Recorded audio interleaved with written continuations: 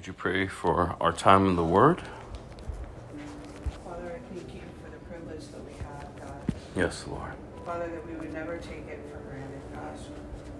Father, as we lift up those that don't have that privilege, God, we pray that for their continued strength and encouragement, Lord. Pray that the gospel would go forth all across this world, and nothing would hinder it, God. Pray for our time together, Father, may be pleasing unto you. May your word go forth, and Father, that there would be a great return, Father, in Jesus' name, amen. Amen.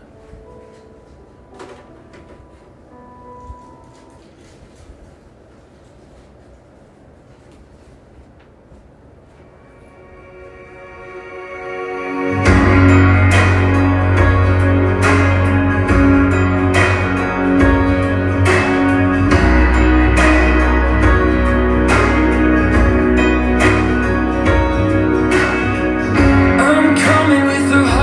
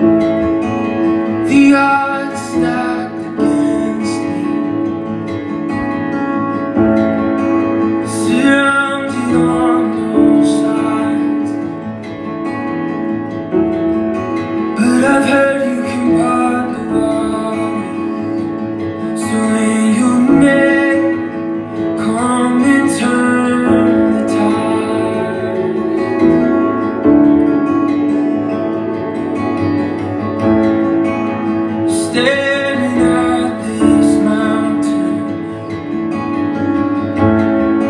No chance of getting through, but I've heard they came out before you. So in your name, I'm asking it to move.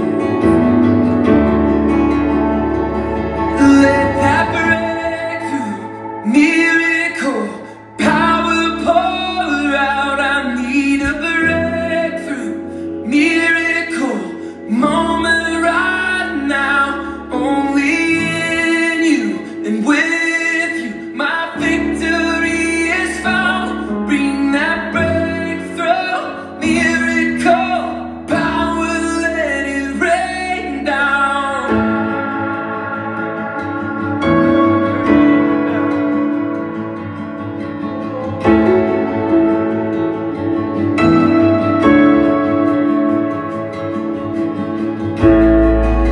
The fires around are raging. I feel the heat at every turn, but I've heard that you're in it with me.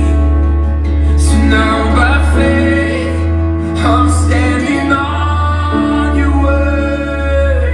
And in your name, I know I won't be burned. So let that breakthrough, miracle, power pour out. I need a breakthrough, miracle, moment right now. Only in you and with you, my victory is found. Bring that breakthrough, miracle, power, let it rain down.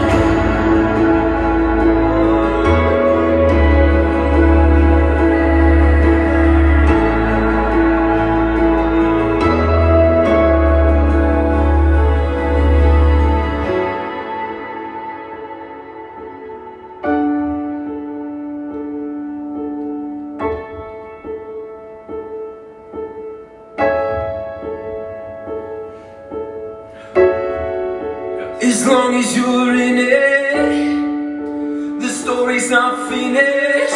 I know you've overcome, so I know I'll overcome. As long as you're in it, the story's not finished. I know you've overcome, so I know I'll overcome. So let that breakthrough, miracle, power pour out. I need a breakthrough, miracle, moment right now. Only in you and with you, my victory is found. Bring that breakthrough, miracle, power, let it rain down.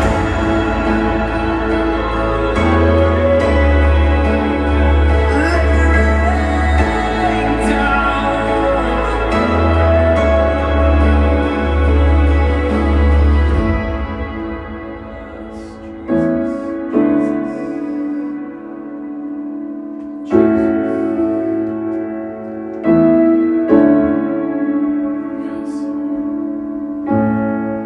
The cross stands before me. It's finished, it is done. Yeah, I heard you told death it was over. So in your name, I'll claim this fight is won. Thank you, Jesus. Thank you.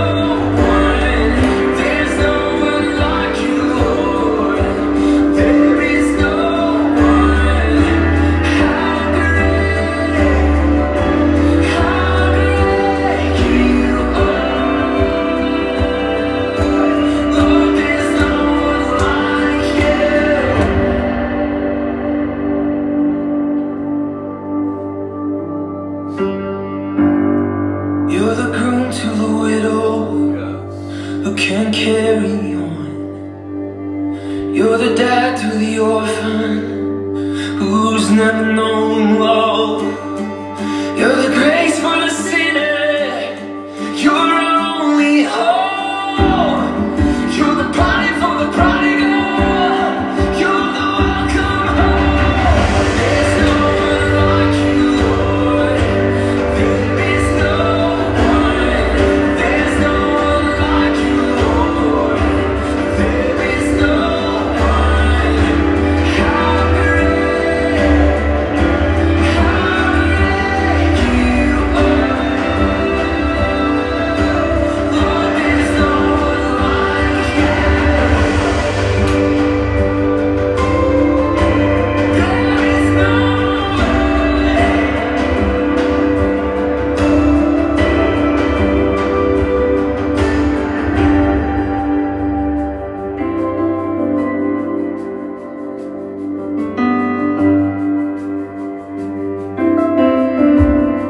Oh, there's no one like you, Lord. There's no one like this. There's no one like you, Jesus. There's no one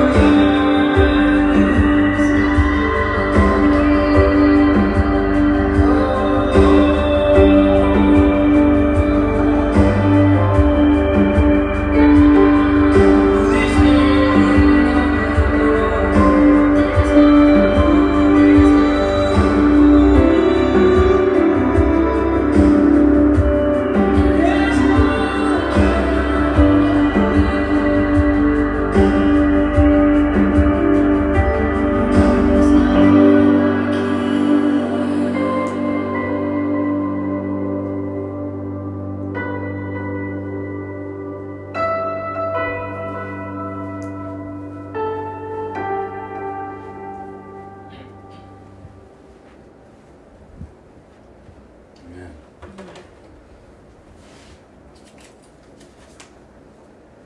Father, we do thank you, Lord God. Father, if you are the living God, and there is no one like you. You are the great I am. You are the beginning and the end, the Alpha and the Omega. And our hope, if we are in Christ, is in you, Lord. And our hope in you will never disappoint us. For you are a good God. You're holy. You're righteous. You're just. You're slow to anger. You're merciful. Your loving kindness endures throughout the generations. Oh, how I pray that we know you, Lord. And that we have called upon your name, Father, and have been born again. For those who haven't, God, and I pray that today would be the day of salvation, that their blind eyes would be open, that their deaf ears will begin to hear. Father, for we know it's you who begin this work in us, and it's you who draws us to yourself. That you are pleased to reveal yourself to us through your Son, Jesus. So I pray that as your word goes forth, Father, that Jesus, you would be revealed to your people, to those who, Father, you have predestined, have set apart for yourself. So we thank you in advance, Father, that they would come to the saving knowledge of Jesus Christ. Bless the reading of your word this morning, I pray, Father. We thank you that it will not return void. Yes. We ask, God, for an abundance harvest to come forth, and that your will would be done. In Jesus' name, amen. The second R today, we are reviewing again to resolve. So we have 3 R's: to repent, to resolve, and to release. Again, our hope is that we're growing. Our hope is that we are maturing this year, and we're understanding what it means to live a lifestyle that is repentive. We're understanding what it means to live a lifestyle that is resolving, and then we're living a lifestyle that is releasing. So to resolve, to decide firmly on a course of action, to make up one's mind. And so here are some scriptures that we've read through. Philippians 4:13, for I can do everything through Christ who gives me strength. So daily, are you getting up? Have you made up your mind? Have you decided on a firm course of action to truly trust in Christ, to know that I can do everything through Christ who gives me strength? In Psalm 118, verse 6 through 8, the Lord is for me, so I will have no fear. What can mere people do to me? Yes, the Lord is for me. He will help me. I will look in triumph at those who hate me. It is better to take refuge in the Lord than to trust in people. Have you made up your mind? Have you decided firmly on a course of action to truly trust in the Lord, to know that He is for you, and so that you will not fear? That you've come to an understanding that what can people do to you? Have you truly came to an understanding that the Lord is for you and He will help you? And that you can look in triumph at those who hate you or persecute you or talk about you. For it is better to take refuge in the Lord than to trust in people. Have you truly made up your mind to believe that? Is it truly applicable to your life, and are you living it out? 1 Corinthians 9, verse 24 through 25. Don't you realize that in a race everyone runs, but only one person gets the prize? So run to win. All athletes are disciplined in their training, and they do it to win a prize that will fade away, but we do it for an eternal prize. Galatians 5, verse 24 through 25. Those who belong to Christ Jesus have nailed the passions and desires of their sinful nature to His cross and crucified them there. Since we are living by the Spirit, let us follow the Spirit's leading in every part of our lives. To resolve, decide firmly on a course of action to make up one's mind. So if you think upon and you meditate upon Galatians 5, verse 24 through 25, are you truly grasping the fact of how you should live? Those who belong to Christ Jesus. Do you belong to Jesus? Have you been born again? Have you trusted in Him? Have you repented of your sins? Do you recognize your need for a Savior? Do you have that blessed hope, that confession that Jesus Christ is the Son of God and that He is risen from the dead? Have you come to an understanding? Have you resolved that you can do everything through Christ who gives you strength? And as you come to that understanding, then you are to live with the understanding that you have resolved that your old nature, your old passions, your old desires, your sinful nature, you've nailed them to the cross, to His cross, and you've crucified them there. So since then we've done that, we are to be living by the Spirit. We've made up our minds. We've decided firmly on the course of action. It's not I who live, but it's Christ living in and through me each and every single day, moment by moment, second by second, hour by hour. This is how you've made up your mind.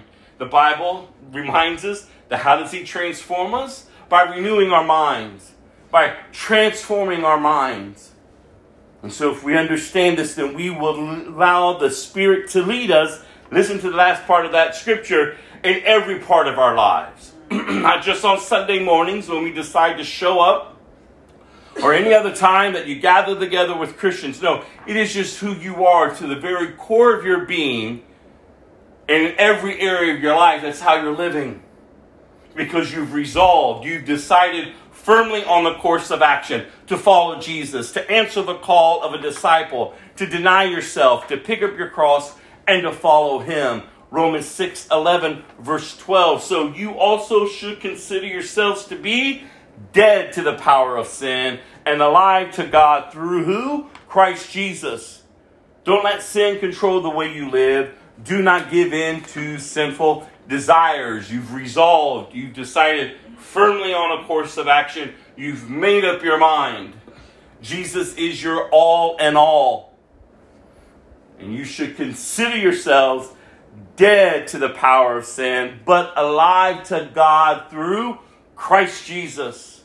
And you're not allowing sin to control the way you live. And you're not giving in to the sinful desires. Remember, we've been talking about in Genesis, where it reminds us that sin is crouching at our doors and its desire is to master us. But you must master it. And the only way to master sin is to die to it. And to reckon yourself dead to it, but alive in Christ. Because you have resolved. You have decided on a firm course of action.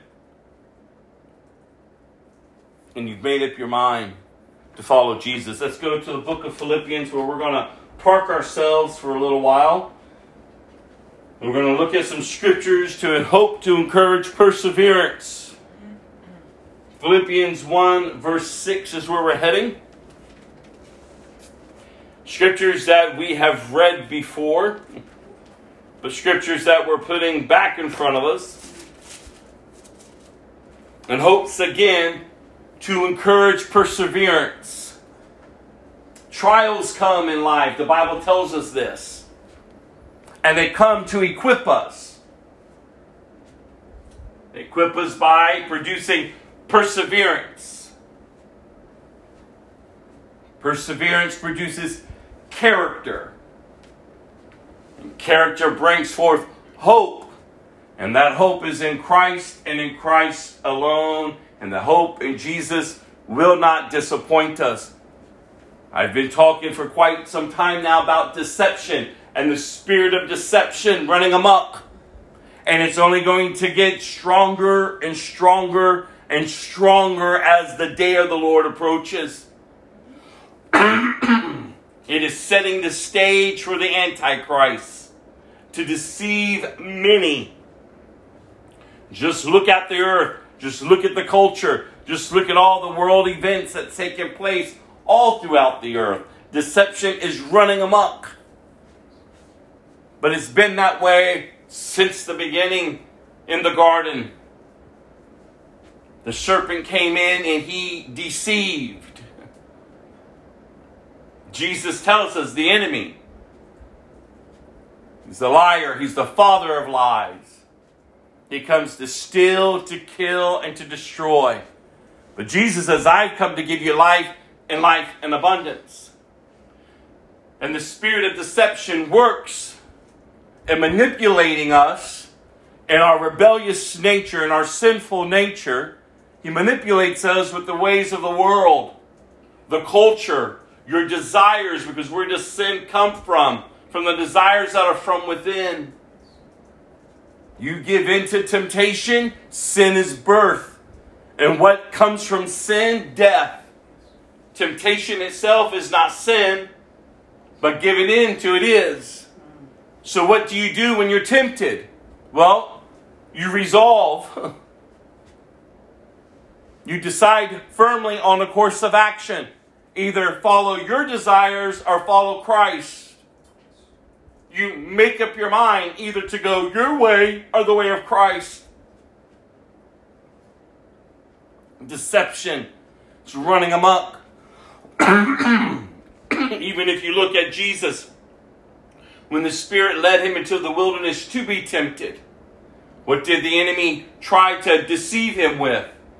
The world, the temporal things of life. That's all he has up his sleeves. So if you're living out of the temporalness of your life, you're going to be enslaved to deception. You're going to give in to the lies, to the desires, to the wants, to the needs of the old man, of the old woman, to that rebellious nature. But if you're in Christ, as you should be as a believer, and if you're not a believer, then come to Christ, receive Christ. But the position of a believer, the position of a Christian is in Christ. You are seated with Christ. And though things may be presented to you, you're in Christ. And though things may try to lure you, you're in Christ. And your hope is in Christ. And you can endure through whatever it is trying to sway you, to challenge your thinking, to challenge your identity in Christ. But you can stand, and that's the hope that we have. After we've done all we know to do, then we can stand, and stand therefore then, dressed in the armor of God. The enemy, again, comes to steal, to kill, and to destroy. So we ought not to be moved when he presents things to us. We ought not to be moved when circumstances arise that are uncomfortable for us. We ought not to be moved by the temporalness of this life, as I've been encouraging us for many years now, that the temporalness cannot and will not sustain life. It always brings death. Only Jesus and Him alone, you can find life, and life to the full. So when we think about persevering, when we hear these scriptures today, when I'm encouraging you to really think upon the word resolve and how that's active in your life. Are you truly putting things in motion to live out the Christian life, the full life in Christ? Not the burdensome life of religion, but the free life that is found in Christ. Philippians 1 verse 6. Paul writes, I am certain that God, who began the good work within you, will continue His work until it is finally finished on the day when Christ Jesus returns. Paul writes again, I am certain that who? God, who began a good work within you, will continue whose work? His work, until it is finally finished on the day when Christ Jesus returns. To decide firmly, to make up your mind. You didn't begin this in yourself. God did. He is faithful.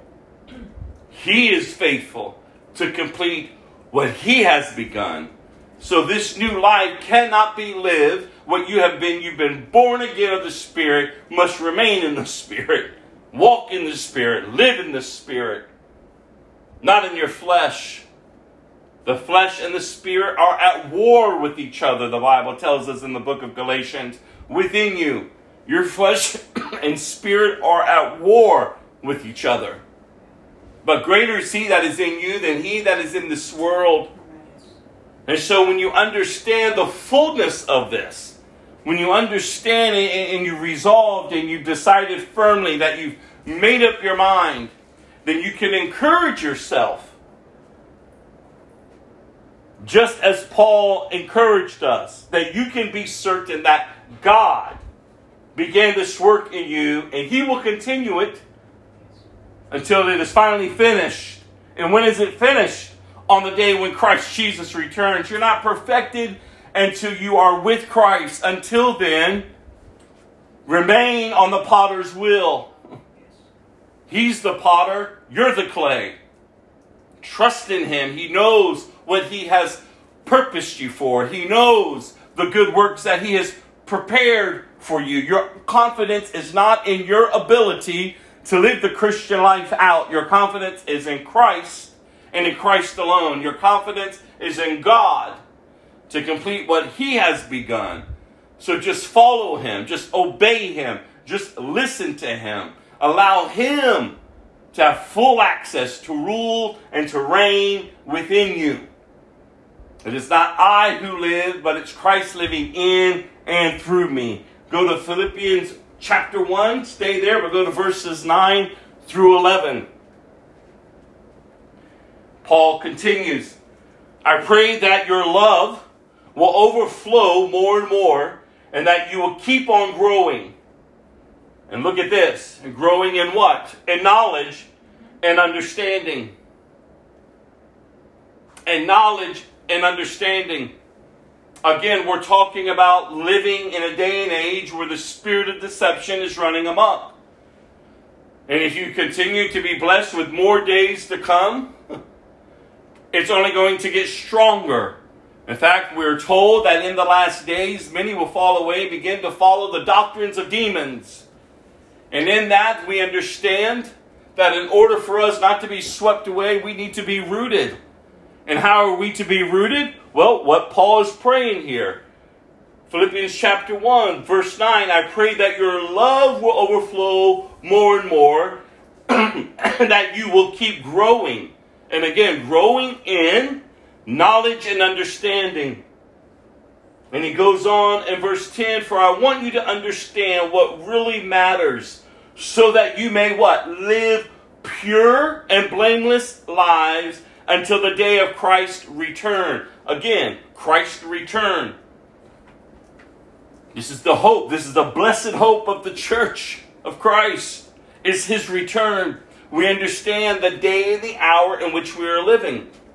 And so as we're talking about the 3 R's, to repent, to resolve, to release, and as we're focusing on the second R today, to resolve, to decide firmly, to make up your mind, to decide firmly on a course of action. What does that mean for a believer? That you've decided firmly on the course of action to follow Christ, to die to yourself, that you have been born again of a new nature. The old is passing away. Behold, all things are being made new. You're not clinging to anything of the old nature. No, you're releasing it and you're moving on from it.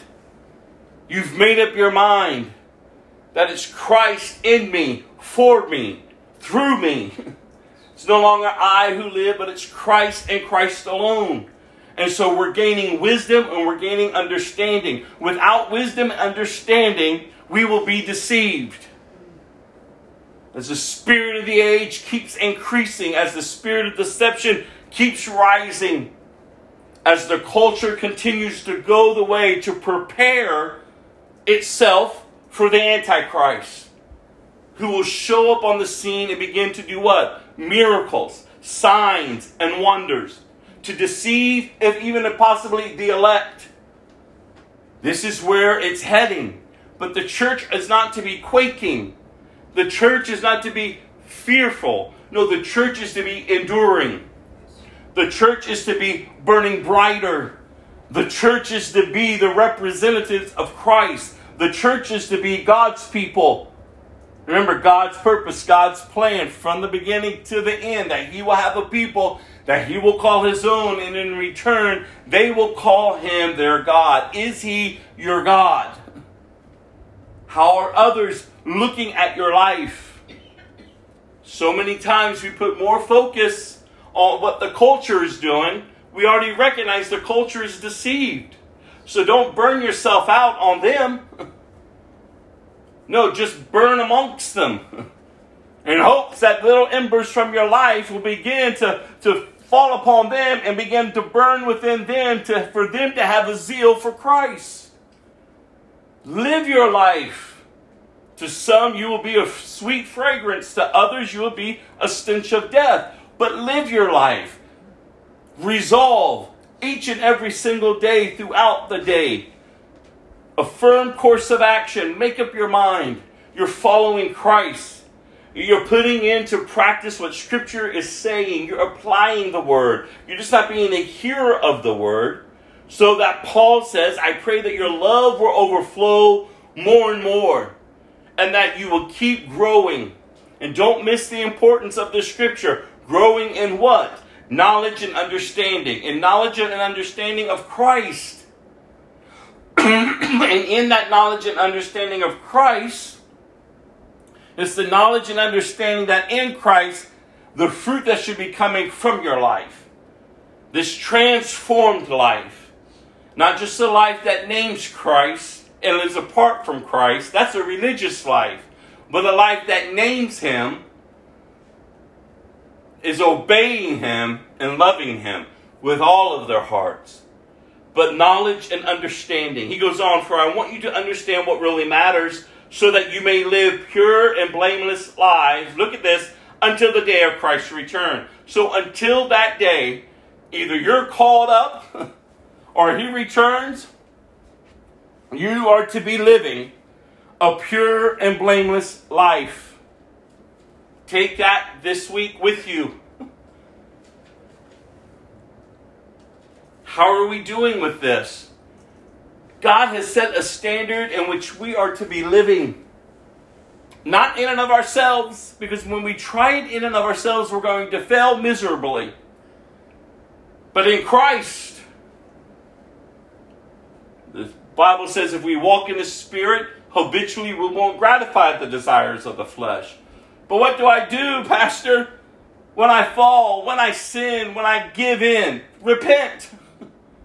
Get up, resolve, decide firmly on a course of action, make up your mind that you're not going to stay down, you're getting up in Christ, and then release whatever it was, whoever it was.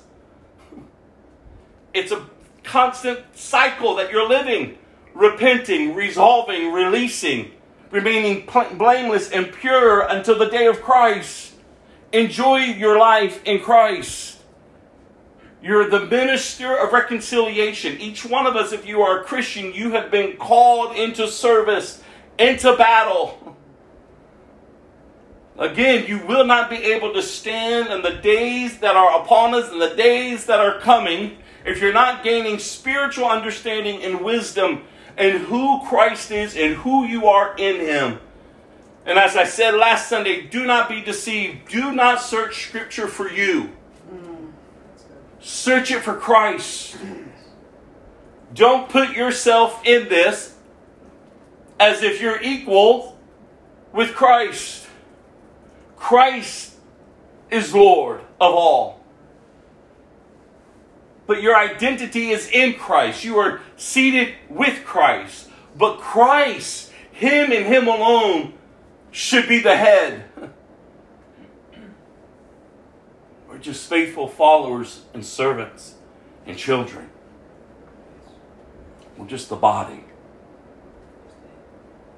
And we ought to be happy to be just the body, just members of His body. We're not seeking to be God. We're not becoming little gods. No, He's God. And we're waiting for His return. He goes on, may you always be filled with the fruit of your salvation. Oh, for goodness sakes, if there's a scripture you take away from today, because there's going to be many scriptures, but would you at least just highlight this and circle this? Chapter 1, verse 11. Again, we're talking about the second R, to resolve, to decide firmly on a course of action, to make up your mind. He says, may you always be filled with the fruit of your salvation. Have you ever wondered what that fruit is? Well, here's your answer. The righteous character produced in your life by Jesus Christ. This is the fruit that should be coming from your life. A character that's being produced that's honoring Christ. So may you always be filled with the fruit of your salvation. The righteous character produced by your life, or in your life, by Jesus Christ. Not by your religious rules, not by your religious laws, not by your religious activities, not by anything, but just Christ. Can we just get to the understanding how liberating it is to be a Christian? To be a Christian. The world is looking at us, and if all they see is religious bondage, there's no hope in religion. But when they can see that you're a liberated people, one, you're either going to be the stench of death and they're going to reject you because they're rejecting Christ, because we understand from scriptures that we've read a few weeks ago. Why did they resist Christ? Because He exposes their evil. He exposes deception. And the spirit of deception is at war with the spirit of truth. You just representing truth puts you behind enemy lines each and every single day you wake up. And I keep encouraging us in that. Every day you wake up, you are behind enemy lines. Do not grow comfortable behind the line. No, you're to be living out, actively engaging in warfare. In truth, not your truth, not your religious works, but in Christ. In Christ. Allow Him to produce within you that righteous character. Remember how I began this morning? Perseverance. Perseverance must complete its work in you, the Bible says, so that you become complete, not missing anything. Again, trials come because the purpose of them is to bring forth perseverance, and perseverance, character, and character, hope. So don't you grow weary because you're facing trials. Don't you get overwhelmed because you're pressed in on every side. Would you just know the Word of God? Would you resolve in your heart and your mind to decide firmly on the course of action? Yet though I am pressed, I will not be crushed. Just get up and proclaim truth. Because when we cower down to lies, He's enslaved us. But we're not called to be slaves to sin any longer. We are slaves to righteousness for His name's sake. So may you always be filled with the fruit of your salvation. Not just when you come to church, not just when you feel holy that moment or that day, but always. Always. Listen, the spirit of deception, the spirit of the age, doesn't take a break. The level of warfare and darkness is increasing. In every which way you turn, it's after you. It's in front of you. It's trying to spin you this way and that way. It's trying to capture you with empty philosophies and thoughts and everything else. And if you are not actively engaging, you're not going to be able to stand. You're not going to be able to stand. So it's vital that we understand what is being produced within us. And then not only being produced, but that we're living it out. Because look how the scripture ends. For this will bring much glory and praise to God. To God. Go to Philippians chapter 1, verse 20 through 30. Living as citizens of heaven.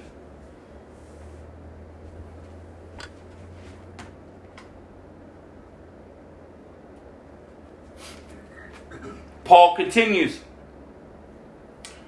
For I fully accept and hope that I will never be ashamed, but that I will continue to be bold for Christ as I have been in the past.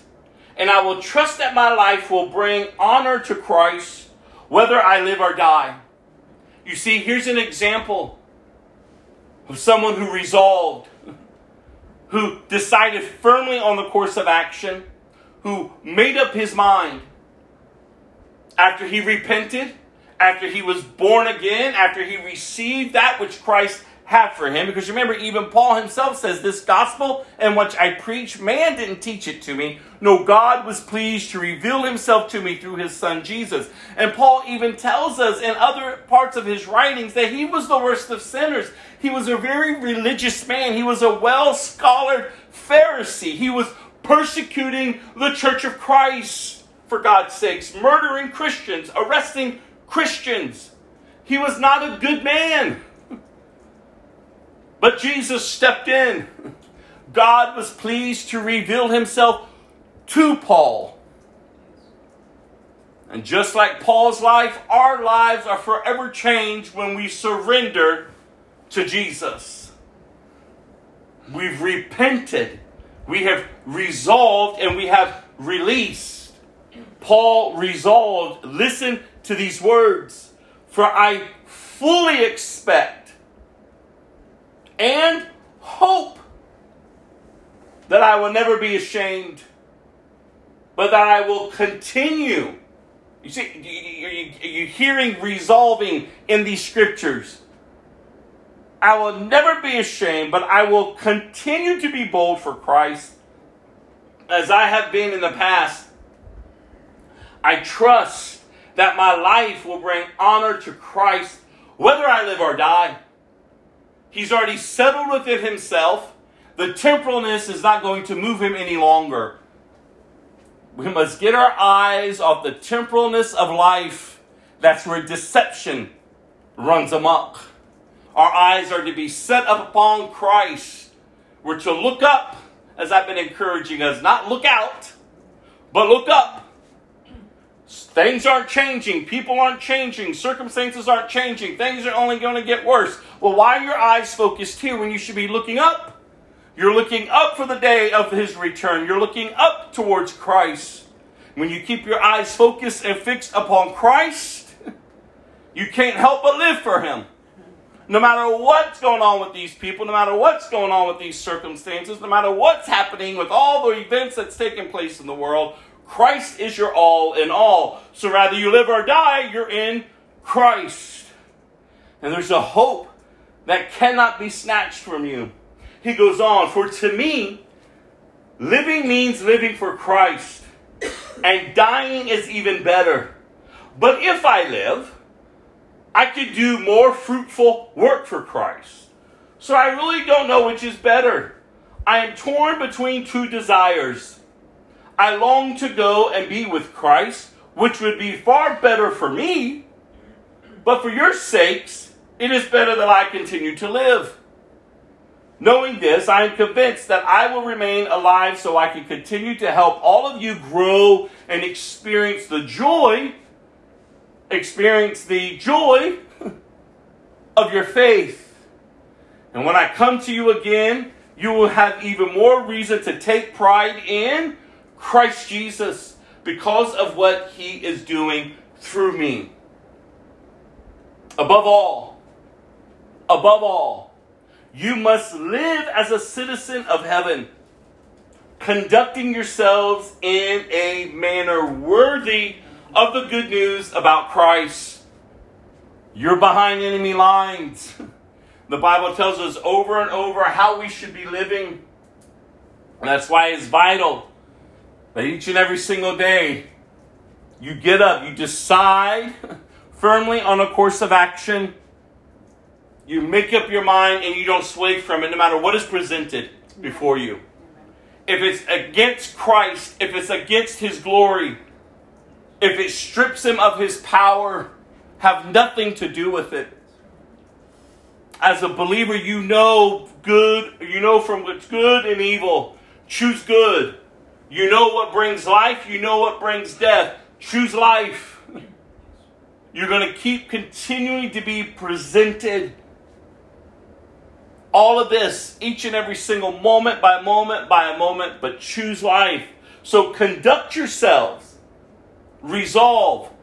Decide firmly on a course of action. Make up your mind to conduct yourself. Look at yourself in the mirror in the morning, throughout the day. Tell yourself that you've resolved to conduct yourself in a manner worthy of the good news about Christ.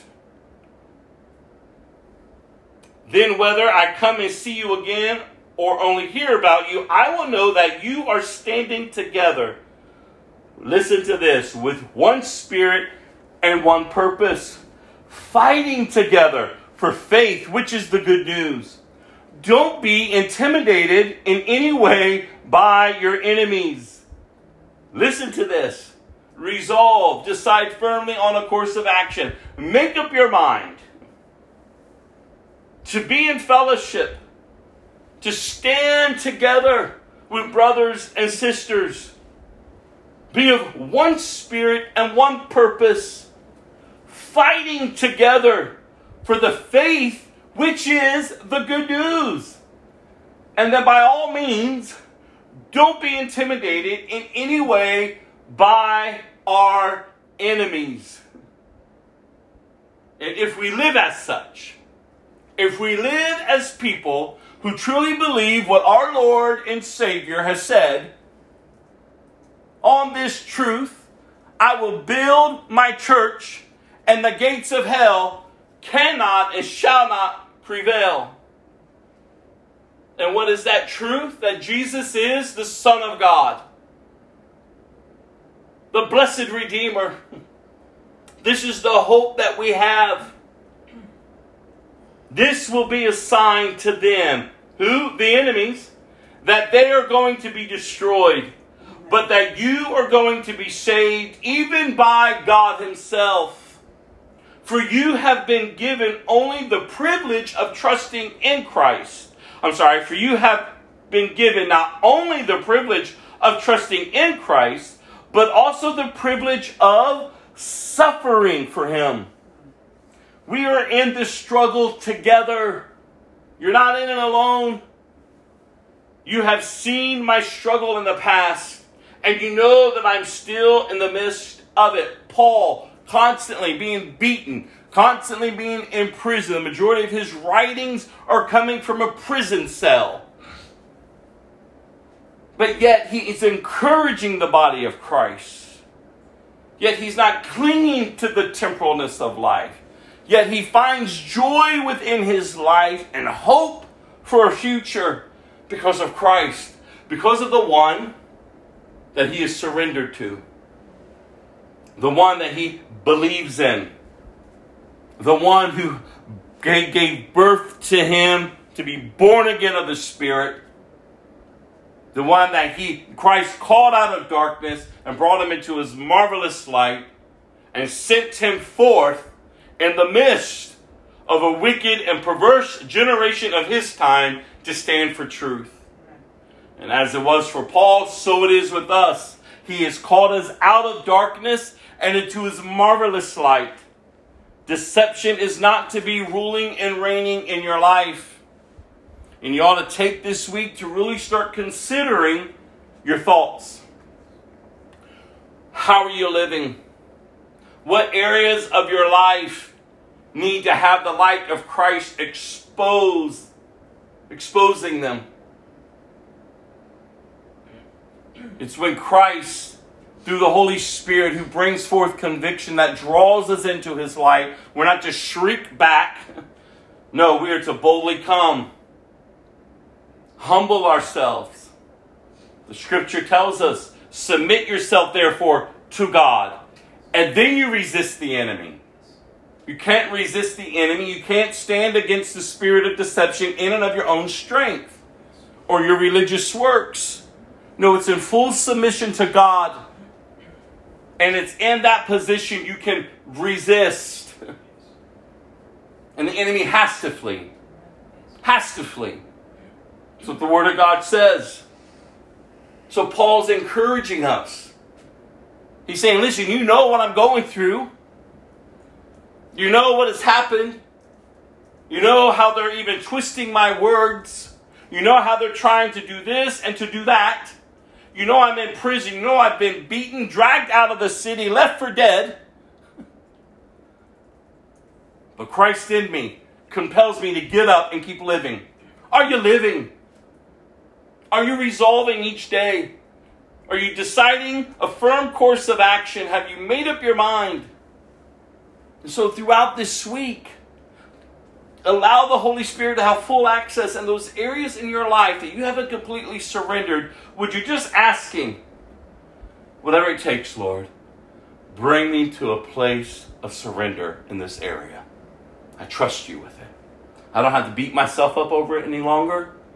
I don't have to run from it any longer. I don't have to try to pretend that I'm hiding it from you, that somehow you can't see it. Because last week's scripture that we heard, he sees to the depths of the human heart. He knows. He's not turning from you. In fact, he's calling you.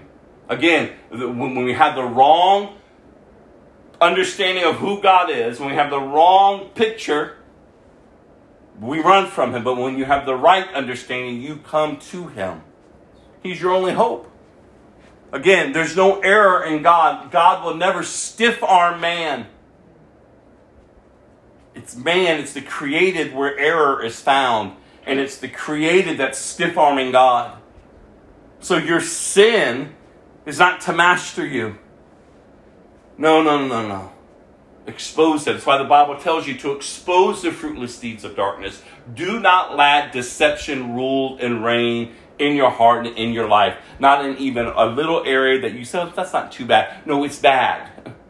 It's bad. You say, but I don't know how to stop it. I don't know how to change. Stop trying. Just give it to God. Keep exposing it. Be amongst fellowship. Be amongst community. We're all in this together. There's nothing that you or I that's going to go through that we can ever handle by ourselves. That's why we need community. And this is what Paul's addressing here. Go to chapter 2. That's where we're heading, verse 1 through 11. So is there any encouragement from belonging to Christ? Any comfort from his love? Any fellowship together in the Spirit? Are your hearts tender and compassionate? Then make me truly happy by agreeing wholeheartedly with each other, loving one another, and working together with one mind and purpose. Again, we see this and we hear this phrase of unity, of one mind, one purpose. He's asking these questions. Is there any comfort? Is there any encouragement? Any fellowship in the Spirit? Are our hearts tender and compassionate? He goes on. Don't be selfish. Don't try to impress others. Be humble. Thinking of others is better than yourself. I wanted to get this scripture in front of us it's been in front of us before, but we talk a lot about it. And I've been trying to encourage us. That's the Christian life. You think of others before you think of yourself. You want to get ahead of the spirit of deception? Then stop thinking so much of yourself. Think of others first. Honor Christ. Honor others. Serve others. Remember, I talked a little bit last week, and I've been talking about it, just understanding the tactics of warfare. Understanding the enemy. When the Bible says to be as innocent as a dove and wise as a serpent. Everything is opposite in the kingdom of God than it is on this earth. You don't engage in warfare as the temporal, cultural does. No, our warfare is not with flesh and blood, but it's within rulers and principalities in the air of the darkness, and in and of ourselves, we have nothing against them. But in Christ, we're already praying, we're already living from a place of victory. Not from a place of brokenness, but wholeness because of Christ. And so we can engage in battle, understanding that the battle isn't really ours, but it's His, and it's already won. So we can live and we can think differently. So when we can resolve, when we can make up our mind not to be selfish, when we can decide on a firm course of action each and every single day, because every day we all know things are presented to us just to think of ourselves, to protect ourselves. And so we ought not to give in. We ought to make up our mind not to be selfish, not to try to impress others, but remain humble, thinking of others as better than ourselves. He goes on, don't look out only for your own interests, but take an interest in others too. You must have the same attitude that Christ Jesus had when you're in church. No, that's not what it says. Or when you feel holy. No, that's not what it says. It's how you live. It's just who you are. You must have the same attitude that Christ Jesus had. Though He was God, He did not think of equality with God as something to cling to. Instead, He gave up His divine privileges. He took the humble position of a slave and was born as a human being. When He appeared in human form, look at this, He humbled Himself in obedience to God and died a criminal's death on a cross. Therefore, God elevated Him to the place of highest honor and gave Him the name above all other names, that at the name of Jesus every knee should bow, in heaven and on earth and under the earth, and every tongue declare that Jesus Christ is Lord, to the glory of God the Father. And so when the spirit of deception comes a-calling, when culture tries to demand its rights and you want to go along with their chants, when the flesh wants to try to give in to everything and anything, will we just remember truly, if you're a Christian, who you belong to and how you ought to be living? not just amongst the church, but out there in the culture, living in a way that is honoring Christ. Chapter 3 of Philippians, verse 10 through 11. He says, I want to know Christ and experience the mighty power that raised him from the dead. I want to suffer with Christ, sharing in his death, so that one way or another I will experience the resurrection from the dead. The price of knowing, the priceless value of knowing Christ. Could you imagine if you got up every day and you resolved to let this be the forefront of your very being throughout the day?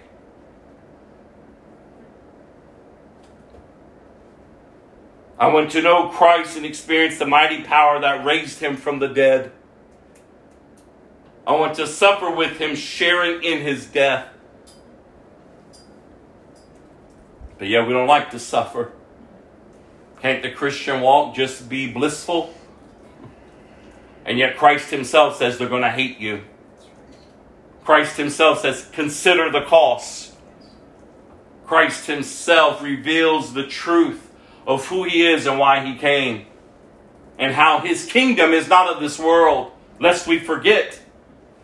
But yet the spirit of deception creeps into the church and makes the church focus just on worldly things.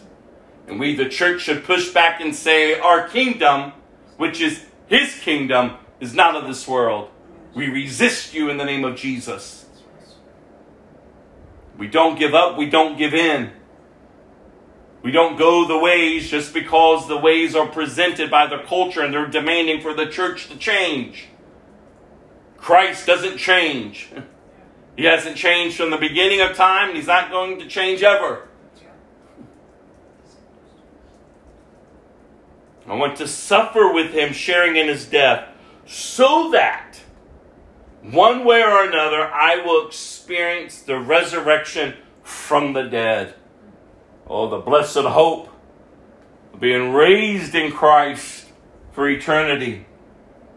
Chapter 3, 12 through 21. Again, these scriptures I'm giving to us in hopes to encourage perseverance. That you would go this week.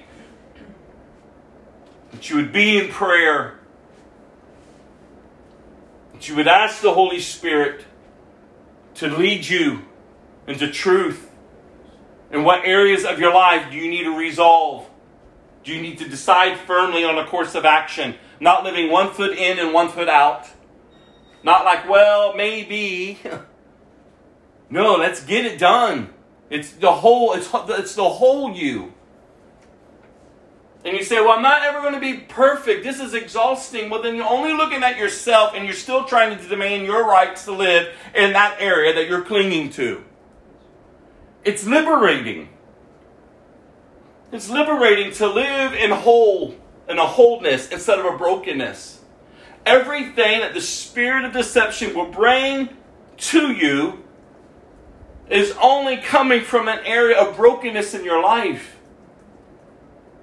So when things are presented to you, when you want to manipulate, when you just keep lying, you just keep giving in, you just keep trying to retain control, you keep just going and going and going and going. No wonder we're exhausted. Because our hope isn't in Christ. And it ought to be in Christ. The joy that is found in Christ. The hope that is found in Christ. It's so vital that we're living. That we're understanding. That the joy of Christ, even in the midst of our sufferings, the joy of Christ sustains us.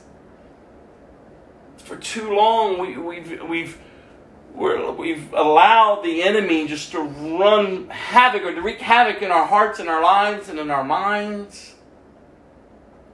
But oh, that we would just resolve that greater is He that is in us than he that is in this world.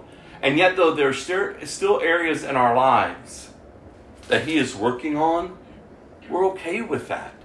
We're not okay to remain in those areas, but we're okay to know that we're not perfect. But we ought to know that he's working in us. And that's why I always say, just because we're not going to be perfect until we are with him, that doesn't give you the license to keep sinning. Grace is not the power or the license to keep sinning. No, grace is the power to transform you. Like all of you. Every part of you. And it's liberating to give it to him. Give it to him. There's seasons in your life where things are just being revealed to you and it may seem overwhelming. That's why you can't do it by yourself. That's why he calls you into fellowship. That's why it's vital. But allow the work that he's begun in you, as we read earlier, for him to complete it. He knows what's best for us. And so we ought not to just be clinging to things that come from a place of brokenness. Don't settle, you all. Don't settle for the breadcrumbs. No, he's prepared a place for you at his table. He has prepared a place for you. You are his child.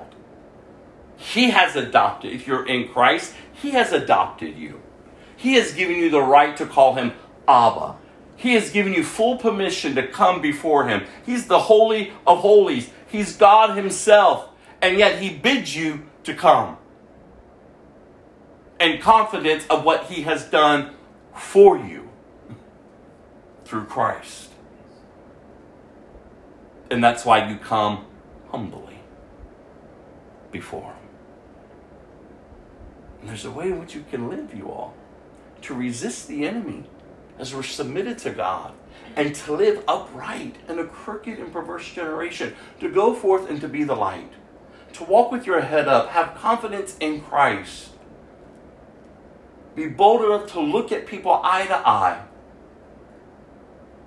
smile at them, serve them, to think of them before you think of yourself, to go out into this world and to resolve to live that way, even though the world is darkening. And they're not thinking of you. They're going to step on your toes. They're going to pull in front of you. They're going to say bad things bad about you. They're going to do this to you. They're going to do that to you. Things are going to crumble. They're even going to try to push you out of society. But just stand. Stand. We go to this restaurant, Pio Pio. And Alejandro is our waiter, usually, when we're there. I don't know if he's a Christian or not. We'll have to ask him one night. But he says something. I don't know if y'all ever pick up on it. But every time he says it, I go, man. Because there's such a sincerity coming from him when he says it.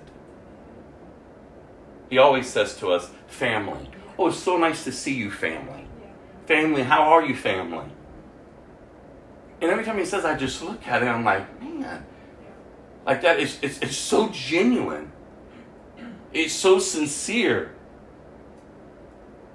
And I don't know if he says that to all of his tables, but maybe he does. But even that's a draw. That draws you in. No matter what type of day you're having, no matter what type of attitude you're coming in, and you're sitting down at the table for him to serve you.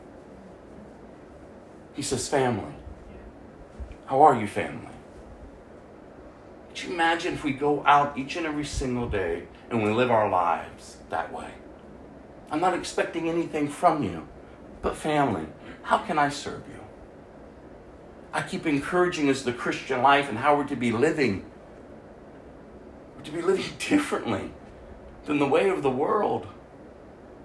We're not out there demanding our rights. We're not out there just doing and running amok. We're to be living a peaceful life. Because we have the peace that comes from God.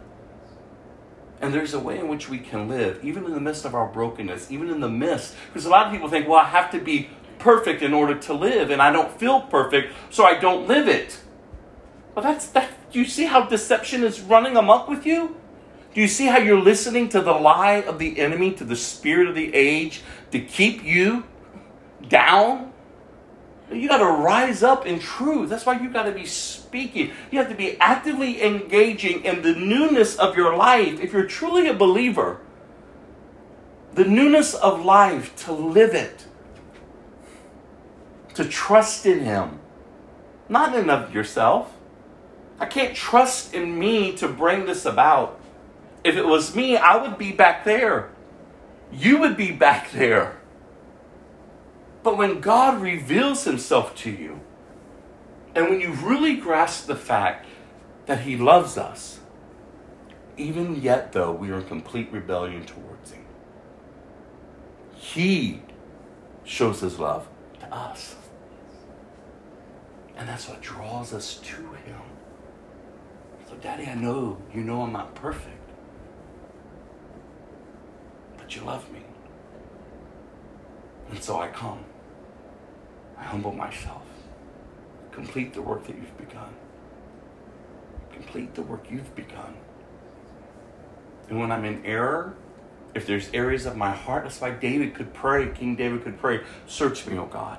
Test me, O God. See if there's any wicked way within me. Do you have this relationship with the living God? Because we don't have to hide from him. I can come to him and say, Dad, this is what's going on.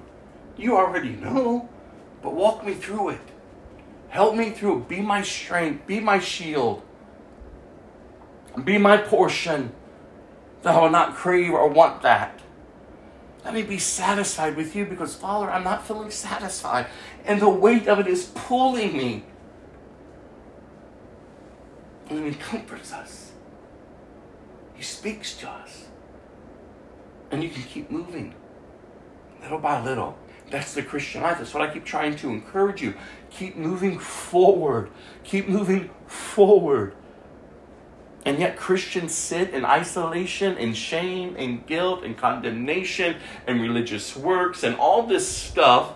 And we're stuck in a vicious cycle because the spirit of deception is weighing heavy on us. But what does the Bible tell us to do? Throw off the sin that so easily entangles us. Throw it off. Our hope is in Christ. Our hope is not in me, and our hope is not in ourselves. But it's in Christ. So these scriptures I've been sharing with you, and the last one I'm about to share, Philippians 3, 12 through 21, I just pray that you would go and you would study the Word through this week. Each and every single week when you get the notes, that you would just take the notes and just sit. And if you don't understand or you have questions, will you just connect with one of us?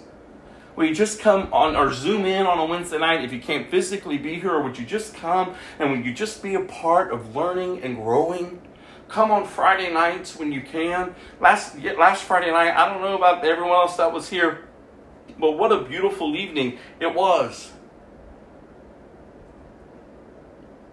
And we only spent maybe 15 minutes on 2 scriptures. But the conversation just from those 2 scriptures lasted over an hour. And it was so beautiful. It was so rich. It was so encouraging.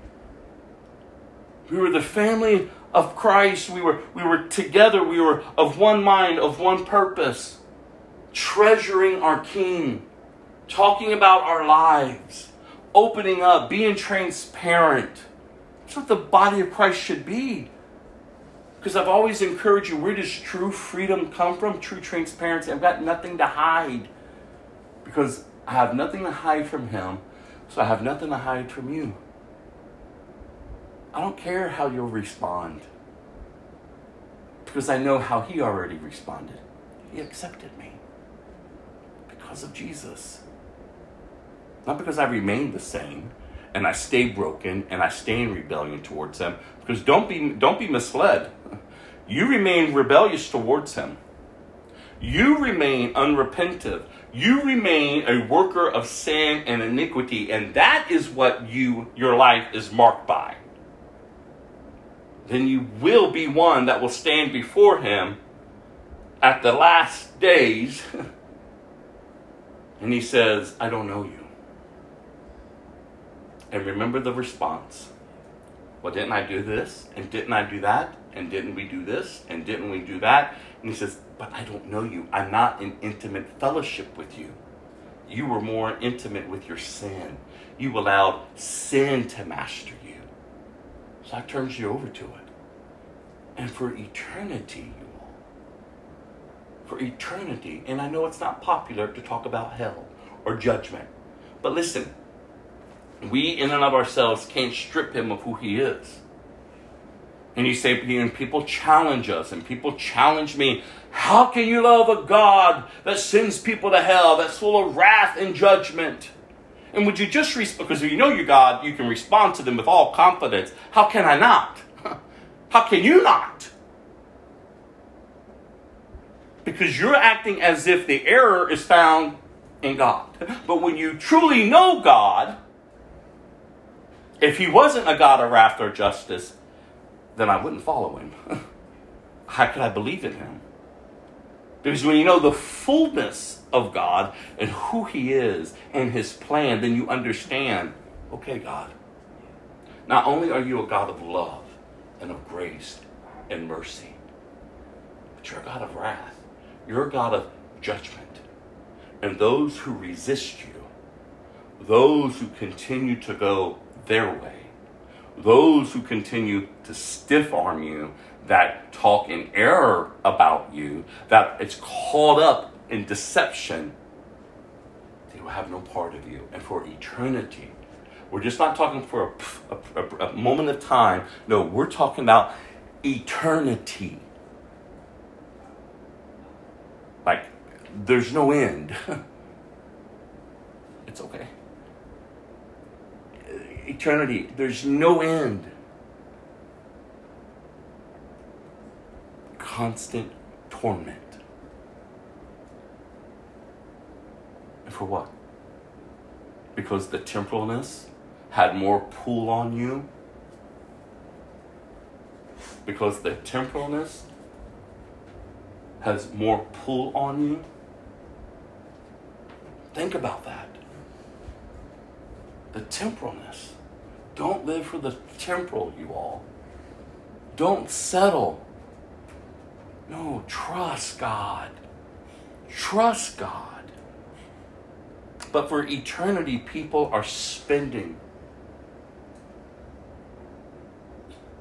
a place of torment and judgment because they resisted him. Don't be found resisting Christ. Be saved, you all. Be saved. Philippians 3, verse 12 through 21. I don't mean to say that I have already achieved these things or that I have already reached perfection. But look at this. Again, when we think of resolving, when we think of deciding firmly on a course of action, when we're thinking of making up your mind, he goes on, but I press on to possess that perfection for which Christ Jesus first possessed for me. No, dear brothers and sisters, I have not achieved it.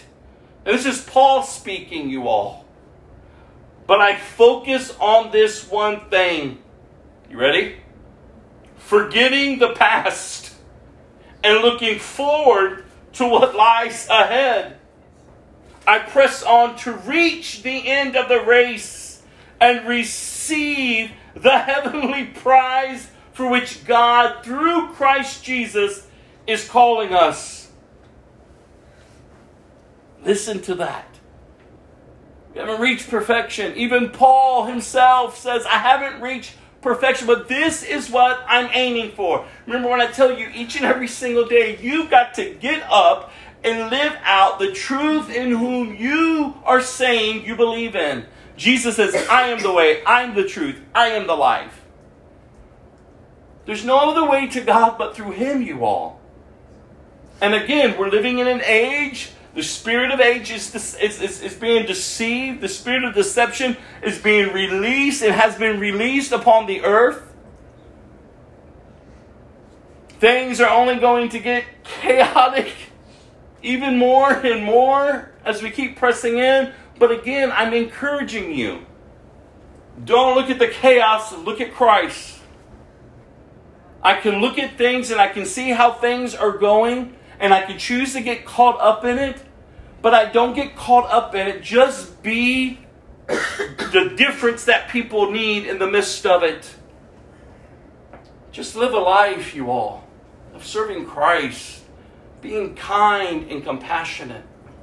Being slow to anger. keeping no records of wrong, forgiving, getting up and moving forward. Do you realize the impact that you would have on the lives of people around you if you would just live for Christ? Again, either they're going to hate you because they hated him, or you're going to be a sweet fragrance to them. Because you're going to be life among them. Instead of just going along with choices and decisions that just bring death. So he says,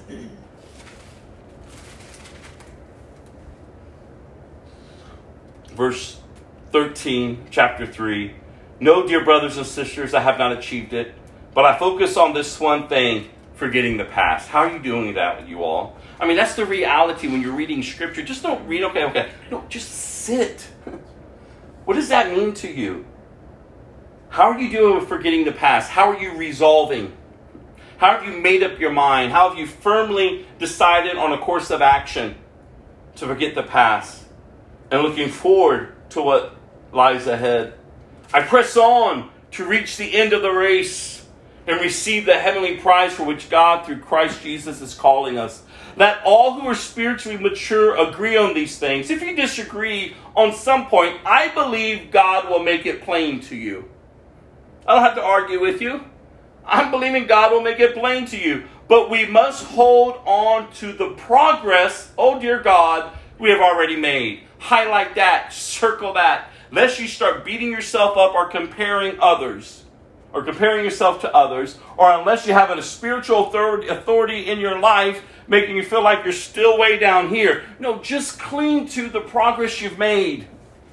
Because when you know the progress that you've made, and we were even kind of talking about this on Friday night, you recognize it's not in and of your own strength, but it's Christ through you. So if he's brought you this far, is he not committed to keep going?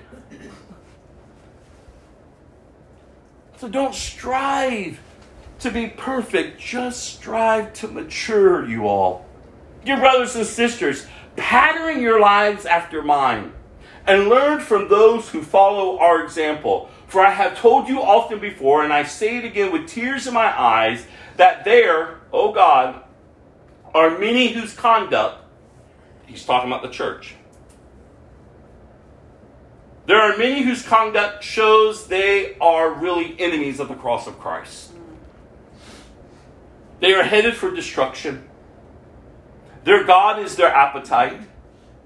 They brag about shameful things. And they think only about this life here on earth. Again, the temporalness. But we, hallelujah, we are citizens of heaven, where the Lord Jesus Christ lives. And we are eagerly waiting for him to return as our Savior. He will take our weak, mortal bodies and change them into glorious bodies like his own, using the same power with which which he will bring everything under his control. And the church says, yeah, amen. Come, Lord Jesus. Come. Until that day, Lord, we are clinging to you. We're living for you. See, there's hope that you can get up every single day, no matter what is going on. In here or around you. But what's happening here and here, you can do something about. You can give it to Christ. And you can trust Christ to renew your heart and your mind. So that you can live in a way that what's going on out here doesn't define you. You can still walk upright. Because we're going to have challenges. We're going to have seasons of intense testing and trials. We're going to go through. The moment we think, okay, we've got this, we're in serious trouble. We are going to go through. That's why it's vital that we're together, as we read before, encouraging, edifying, and building each other up. We're all going through, and I've told y'all before, there's nothing that you're going through, no thought process, no attitude of the heart, no hidden sin that you can't expose, that people among our fellowship are going to withdraw from you. We all are rebellious in and of ourselves. And nothing that you can do or think or say or whatever that's going to take any of us by surprise. Because given over to ourselves, we'll feast on anything that's placed before us. So don't remain stuck. Don't remain defeated. Learn how to walk in victory and to live in victory. Learn how to take thoughts captive and bring them into under His lordship. Learn what it means to mature and to grow. Come on. Listen to the blessed hope that we have. Yes, there's going to be those among us that's going to be only in it for themselves. The wheat and the tares, they grow together. But we're not placing our eyes on people. And that's what I've said to you before for lately a lot over the weeks. So we all have a sad story of what the church has done to us. But stop focusing on what has been done to you and focus on what has been done for you. Only from the one that can do it, Jesus. Everyone wants to point their crooked finger at the church or the pastor or this person or that person. But that crooked finger ought to be pointing at you. You look at yourself and you say, God, I've told you before, one thing the enemy likes to do with me is to try to discourage me. And there's many times where I'm like, oh God, this is crazy. I don't want to do this. It's exhausting. But then he reminds me, it's not like seasons years ago where I would just crawl up in it and sit there for a while. Now when he comes, I push back, not in and of myself, but I've already learned his tactics. I know how he moves. So I'm not shocked by the things that come. We're going to move on to our walking through scriptures, knowing our God. That's sort of the reason why we're walking 1 Samuel. But as you're going there, I'm going to finish my thought here. But 1 Samuel chapter 18, verse 5 is where we're heading. And even though I can say I understand the tactics of the enemy, and even though I understand that in and of my strength, I can't do it. It has to be Christ through me. I'm not prideful in the fact that I'm intact in and of myself. I know Christ has me. I know He's for me. He's not against me. I know He was pleased to reveal Himself to me, and He began a work in me. But see, each and every single day we're faced with things. And I shared with you last week, I had a mighty blow in the spirit realm to me. That in and of myself could take me out. In and of myself, I would be like, oh, what? A relationship that I've always wanted my whole entire life. I mean, if I could, I told you all, if I could have written a love story or put it into a movie or to a book or whatever, it was the ultimate love story of my life. I don't think people have this type of love story. And some do it, but I don't think it's really, people find it. And yet, this individual presents themselves. It's been 30 some odd years. And yet it's right before me. And it hit me to the gut, to the core of my being, like, oh, God.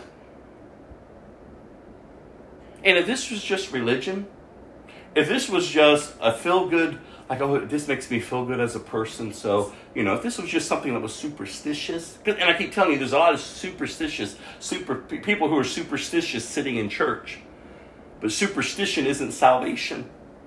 You see, if I wasn't saved, that I knew that I'd been born again of a new nature, if I didn't understand the principles and the realities of spiritual warfare, if I didn't understand that it's the enemy's tactics to destroy everything that God is doing, if I haven't grown, if I haven't matured, if I haven't allowed my roots to grow down deep into Christ, I wouldn't be here today. In and of myself, I would have been, I was, what? It's as if the enemy stepped in, unhinged, what do they do? Pulled the plug off a grenade and threw it right at me. And it took my breath away. For a moment in time, it took my breath away.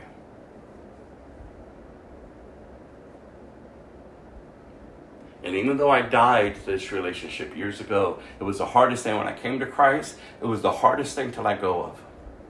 Because when I would enter relationships with other people, I always told them, if he shows back up, I'm gone. If I got into a relationship with you, that's what I told you. Just so you know.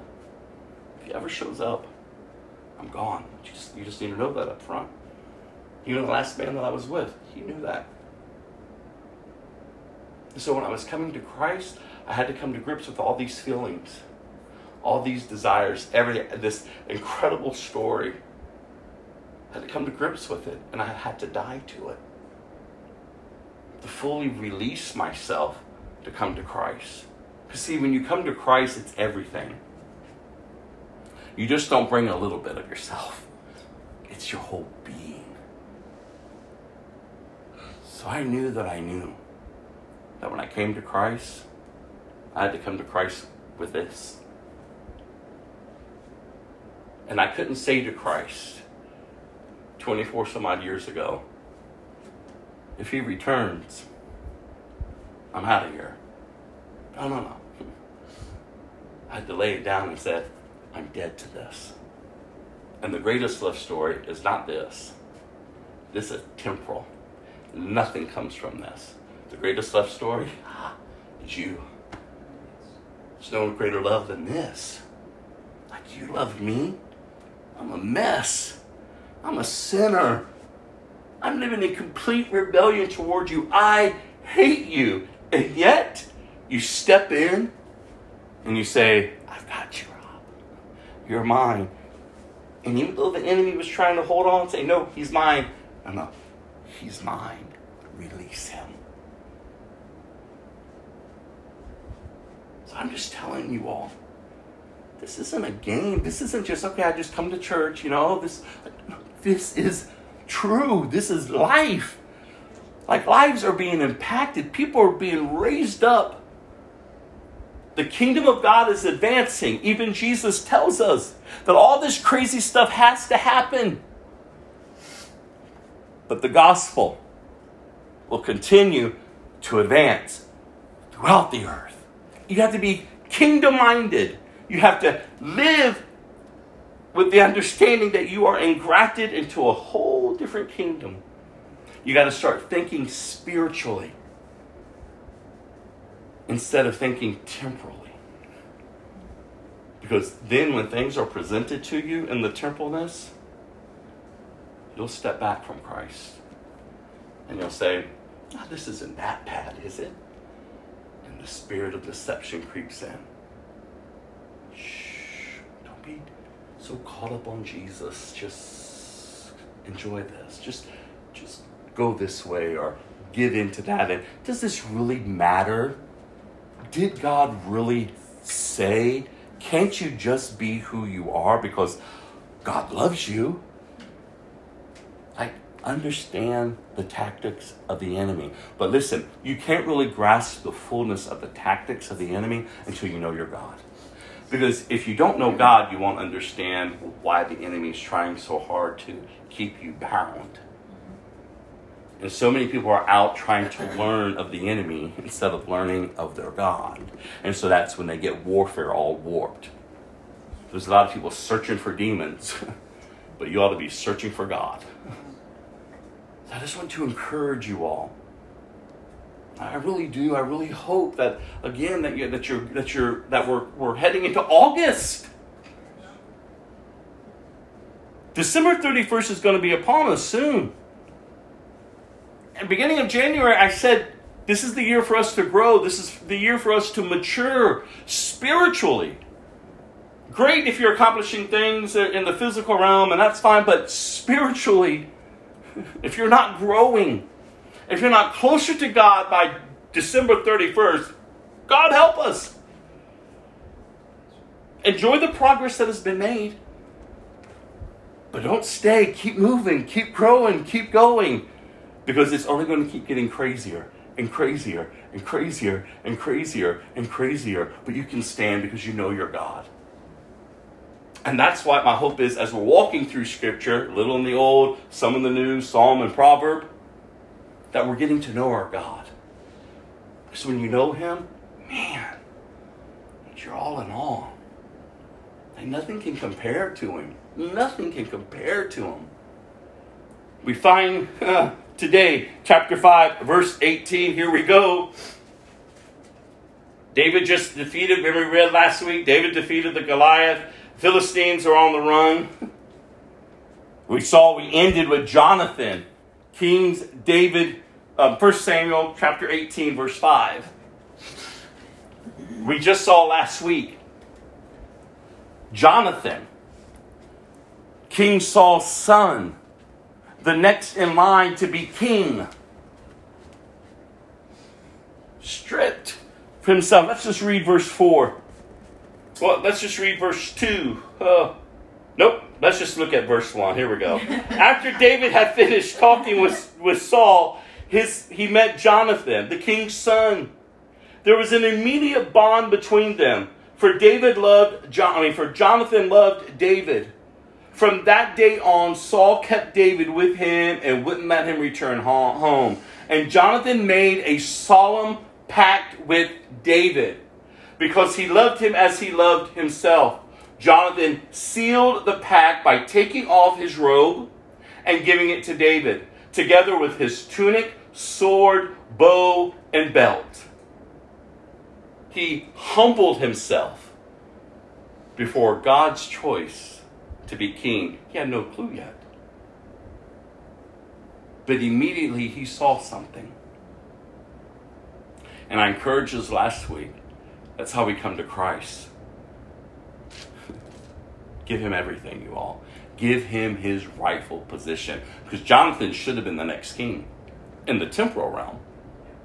Remember, Saul is the king of the flesh. The Israelites demanded, we want to be like the other nations, so give us a king. God said, have at it. But remember, nothing, and it started off good. So don't be all giddy when things start off good in the flesh. See, that really didn't hurt. Look, it's going actually good. And you start listening to, again, the lies. Because it quickly turns for the worse. So don't be swayed. Wisdom and understanding, you all. But here we see this beautiful picture of humility. Here we see that he's relinquishing his rights to the throne. And he's given it to David. And as we should to Christ. Like, you take the throne. It's yours. So we pick up verse 5.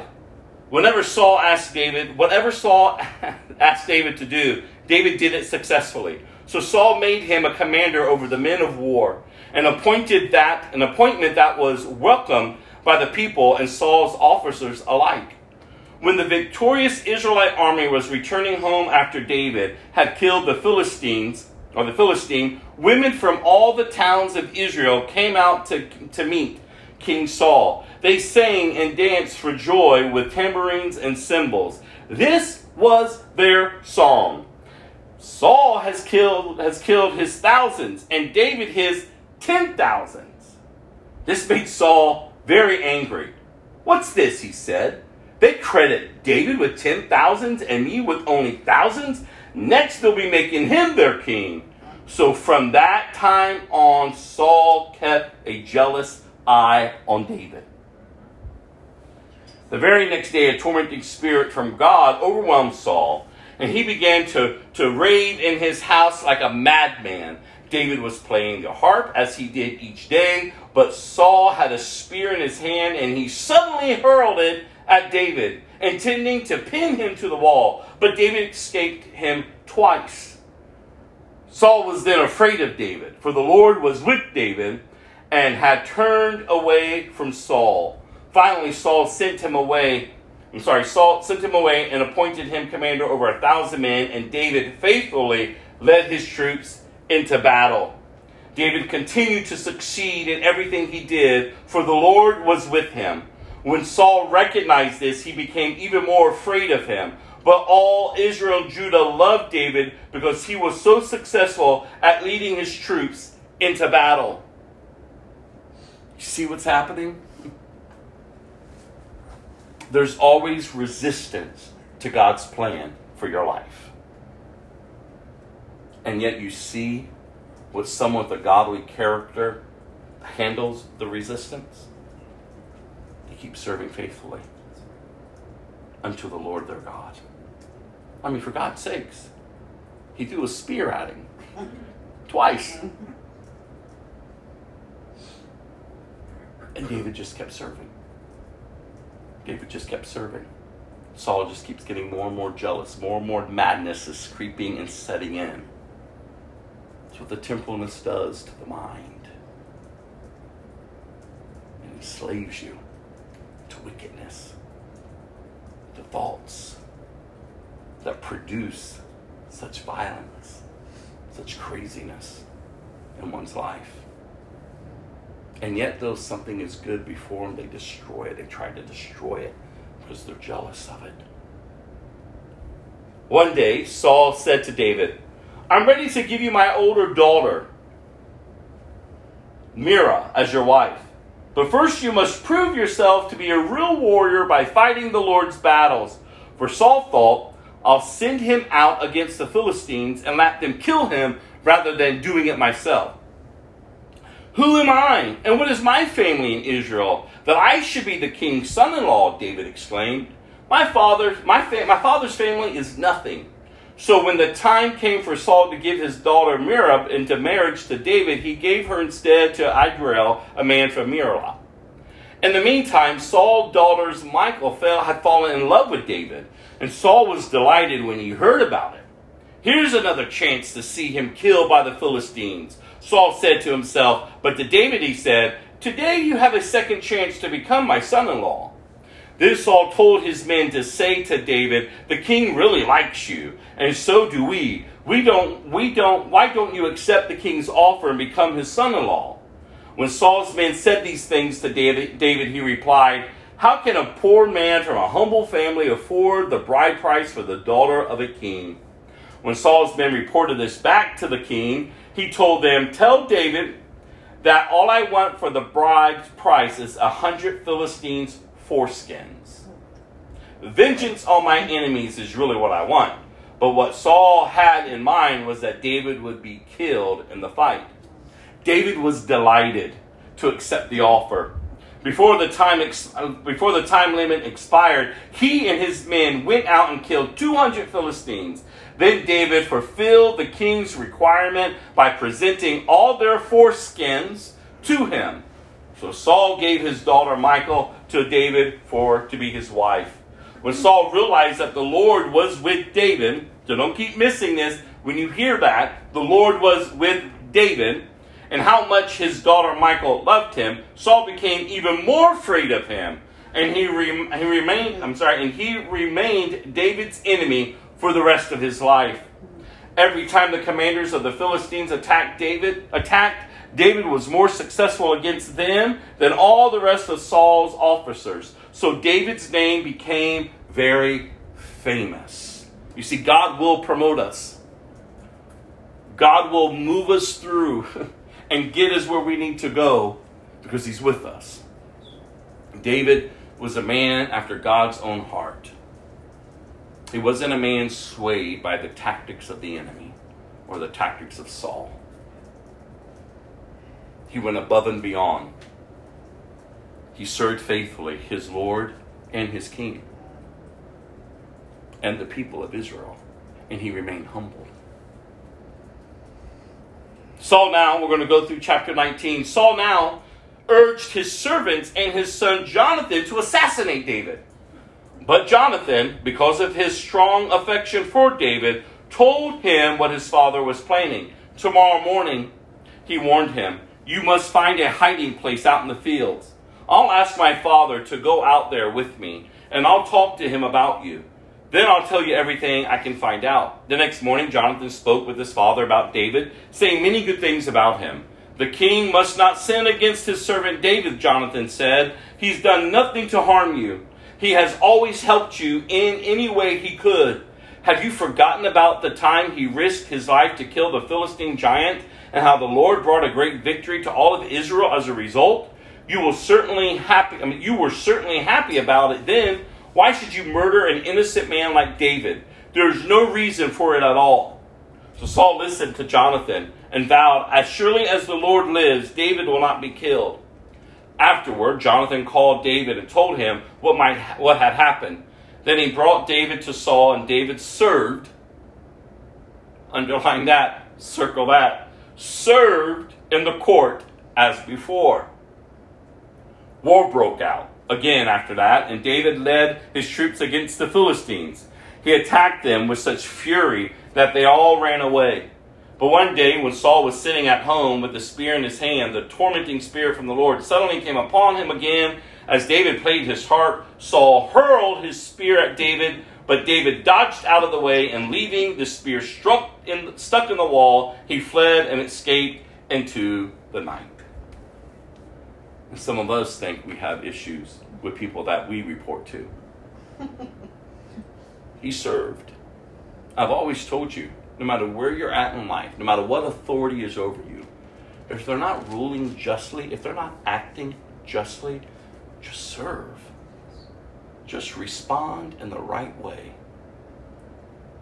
Not trying to usurp authority, not trying to manipulate situations, just serve. Well, you don't know what they're doing. Have they thrown a spear at you? Have they tried to assassinate you? Have they tried to make your life that miserable? I doubt not. The lesson that we can learn from a man whose heart was for the Lord. This was David. God had appointed him. God knew the plans that he had for David. Because ultimately the Messiah, Jesus, would come through David's line. God's plan, God's purpose. And God has planned and purposed us. And I keep telling you, there's works that he's created for you to do in this generation. Not because of anything or any special skill of yourself, but because of him. He will equip you. I keep telling you, you were created for such a time as this. You were created for such a dark world. But not to be dark along with the world, but to be a light among them. You were created, no matter how crazier it gets out there, you were created. And you ought to be living in a way that you recognize that. So how can I get up this day, Lord? Serve you and serve others. How can I go forth this day and not think of myself, but I can think of others? How can I get up and understand that sin is out my door crouching, and its desire is to master me, to pounce upon me, but I must master it. In and of myself I can't. That's why I must dress for battle. That's why I must be able to know my God. That's why I must understand the tactics of warfare. I must cling to my God and not be moved by everything that is presented or everything that's trying to come up against me. Oh no, there's a way in which we can stand. And stand therefore then. I mean, think about this. Are you thinking that way? Or do you just come to church? You just come and like, okay. And then you just go the rest of the time living however. How sad. Because that's not how we're called to live. There's so much more to this Christian life, you all. And there's such a lesson that we can learn from what we're reading here. Verse 17, or verse 11. Then Saul sent troops to watch David's house. They were told to kill David when he came out the next morning. But Micah, David's wife, warned him, "If you don't escape tonight, you will be dead by morning." So she helped him climb out through a window, and he fled and escaped. Then she took an idol and put it in his bed, covered it with blankets, and put a cushion of goat's hair at its head. When the troops came to arrest David, she told him he was sick and couldn't get out of bed. But Saul sent the troops back to get David. He ordered, "Bring him to me in his bed so I can kill him." But when they came to carry David out, they discovered that it was only an idol in the bed with a cushion of goat's hair at its head. Why have you betrayed me like this and let my enemy escape? Saul demanded of Michal. I had to, Michal replied. He threatened to kill me if I didn't help him. So David escaped and went to Ramah to see Samuel. And he told him all that Saul had done to him. Then Samuel took David with him to live in Neath. When the report reached Saul that David was at Neath in Ramah, he sent troops to capture him. But when, and oh, God, get excited for the rest of this chapter. I love this. So first we have Jonathan assisting with David's safety. Then we have Michal, his wife, assisting with his safety. Then we have Samuel show up, or David goes to Samuel, and now we're going to see God move.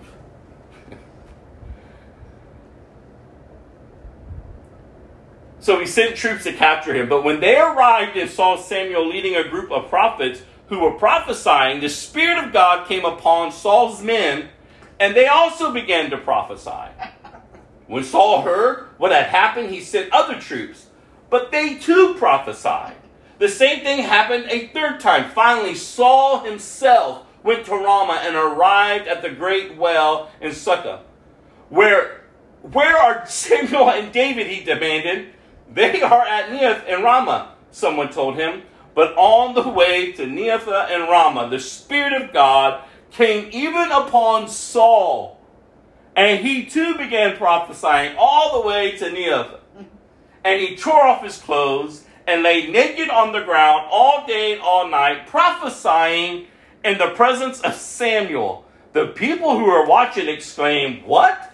Is even Saul a prophet?" God moved mightily, you all. So don't be impressed just because someone is preaching, prophesying, evangelizing, praying. God will fall and move upon whoever he needs to move upon to accomplish his purpose. So don't be swayed. These men, God was protecting David. And it took the Spirit of God to fall on them for them to get caught up in prophesying. God has your back, you all. He's for you. He's not against you. God, I hope you're learning of him this year. Just as we're going more and more into Scripture, that you're getting a good picture of who he is, that your eyes are being opened, that the deaf ears are opening, that you're beginning to sense like, God, you're great. You're good. You love me? What am I doing clinging to this when you're drawing me to yourself? Are you responding, you all? It's every day. Go to John. We're wrapping up here. John chapter 8, 31 through 59.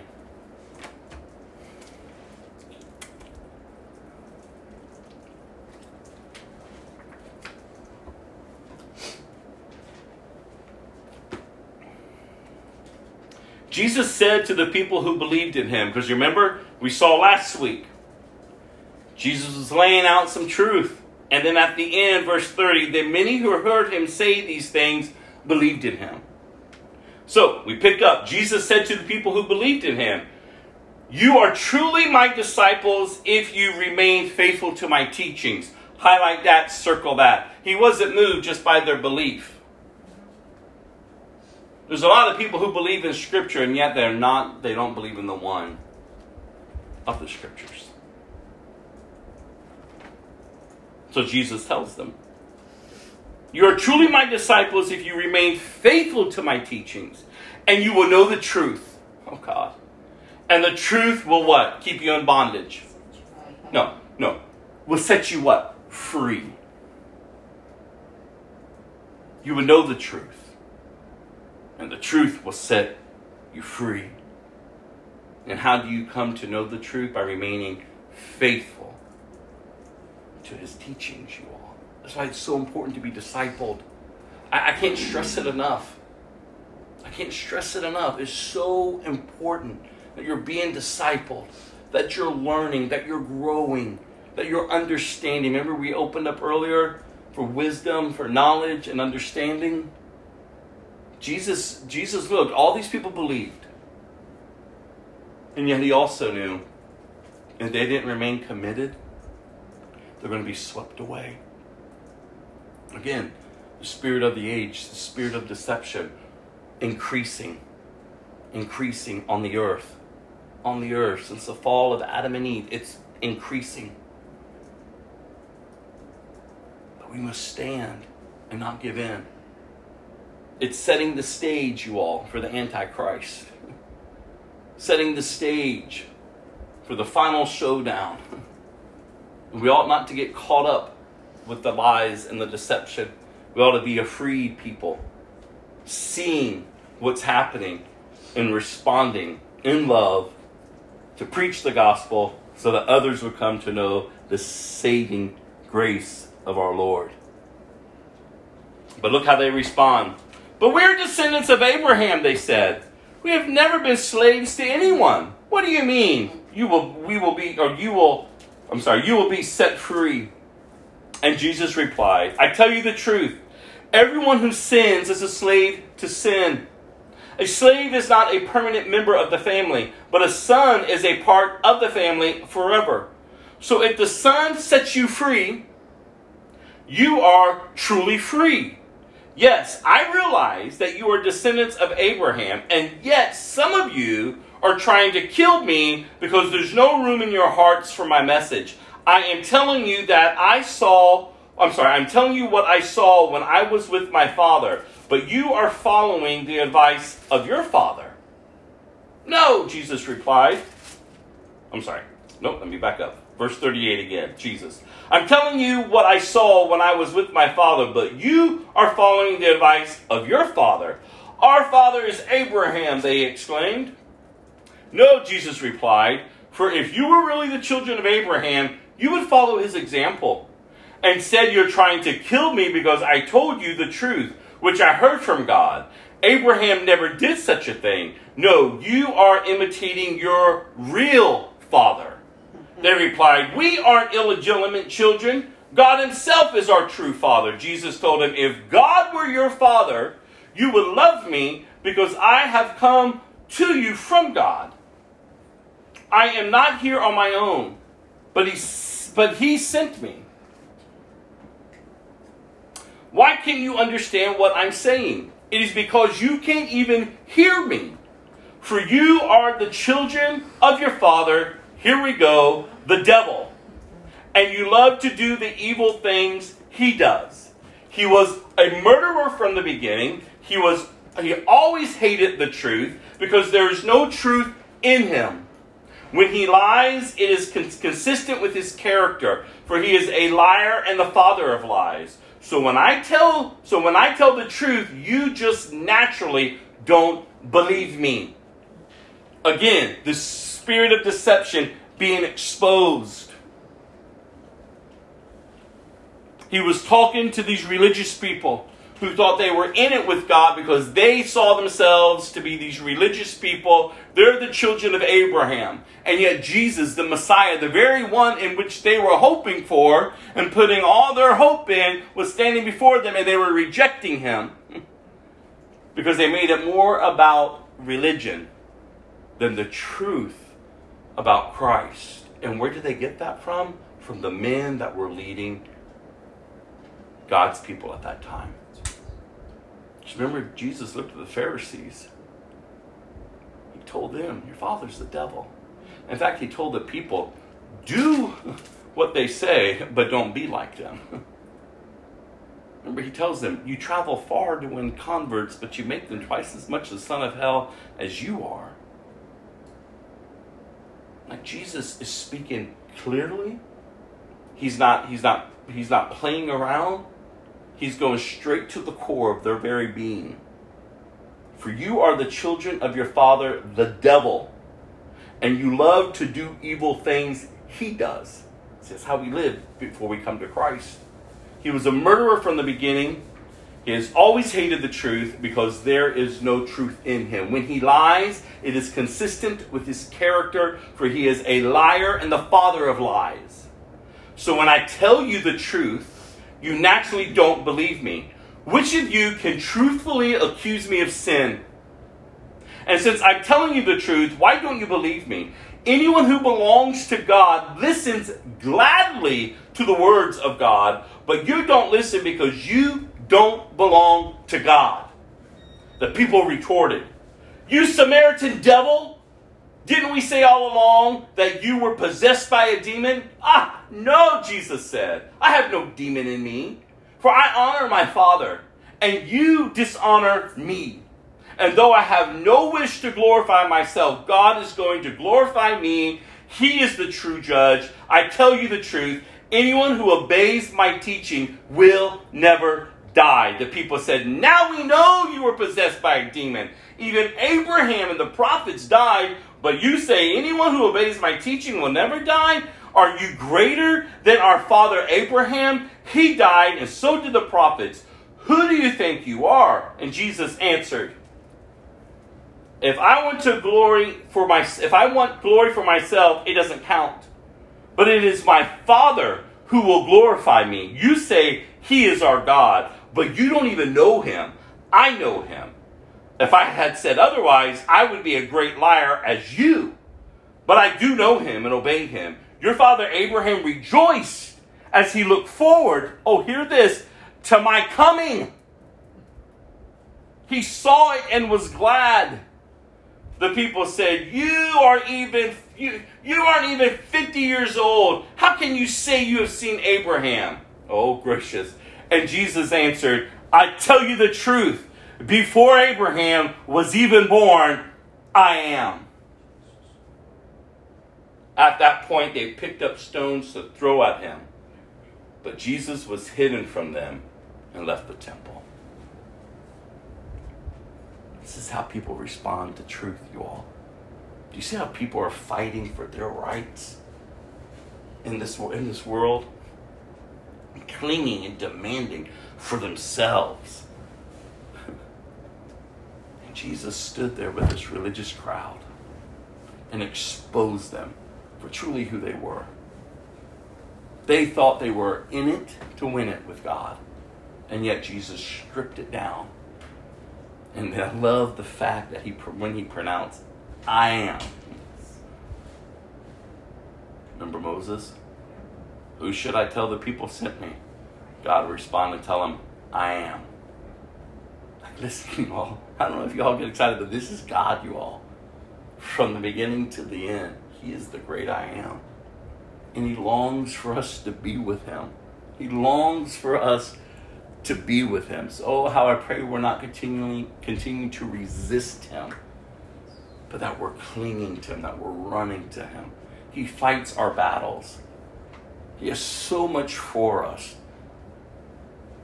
Like when we think of eternity with him, do you understand what's waiting for us? Do you understand the pure joy that's there? Do you understand the life that we were meant to live, we will have for all eternity in his presence? Living the full life? No more death, no more sickness, no more tears, no more sin. Like a full life for eternity. Everything we were meant to be, we will live. And yet we fight so desperately to cling to all of this. And we're being lied to.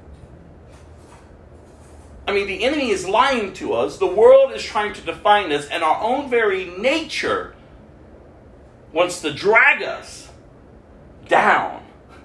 And this is what we're depending upon each and every single day to get through life. If it's not our very own nature, our very own strength, we're depending on the culture and the world around us to define acceptance and identity and approval. And then each one of us, every created being, longs for something spiritual, something higher than ourselves. And yet we settle for all these false gods and all these false religions when the very Creator is saying, here I am. Turn to me. I've got you. Trust in me. I'm keeping you. Like, I've brought you in. You're mine. Now live for me. Go to Psalm 112. Psalm 112, and we're bringing it home. Psalms encourage us to keep looking up. Psalm 112, praise the Lord. How joyful are those who fear the Lord and delight, oh look at that, delight in obeying his commands. Their children will be successful everywhere. An entire generation of godly people will be blessed. They themselves will be wealthy, and their good deeds will last forever. Light shines in the darkness for the godly. They are generous, compassionate, and righteous. God comes to those who lend money generously and conduct their business fairly. Such people will not be overcome by evil. Those who are righteous will be long remembered. They do not fear bad news. They confidently trust the Lord to care for them. Look at this. They are confident and fearless and can face their foes triumphantly. They share freely and give generously to those in need. Their good deeds will be remembered forever. They will have influence and honor. And the wicked will see this and be infuriated. They will grind their teeth in anger. They will slink away, their hopes thwarted. Praise be to God. Go to Proverbs 15. Proverbs 15, verse 12 through 14. A couple of nuggets of wisdom to throw out to you. 12 through 14 of Proverbs 15. Mockers hate to be corrected, so they stay away from the wise. A glad heart makes a happy face. A broken heart crushes the spirit. And finally, a wise person is hungry for knowledge, while the fool feeds on trash. Oh, how I pray that you're among the wise. Let me close us with this last song, and then I'll close us in prayer.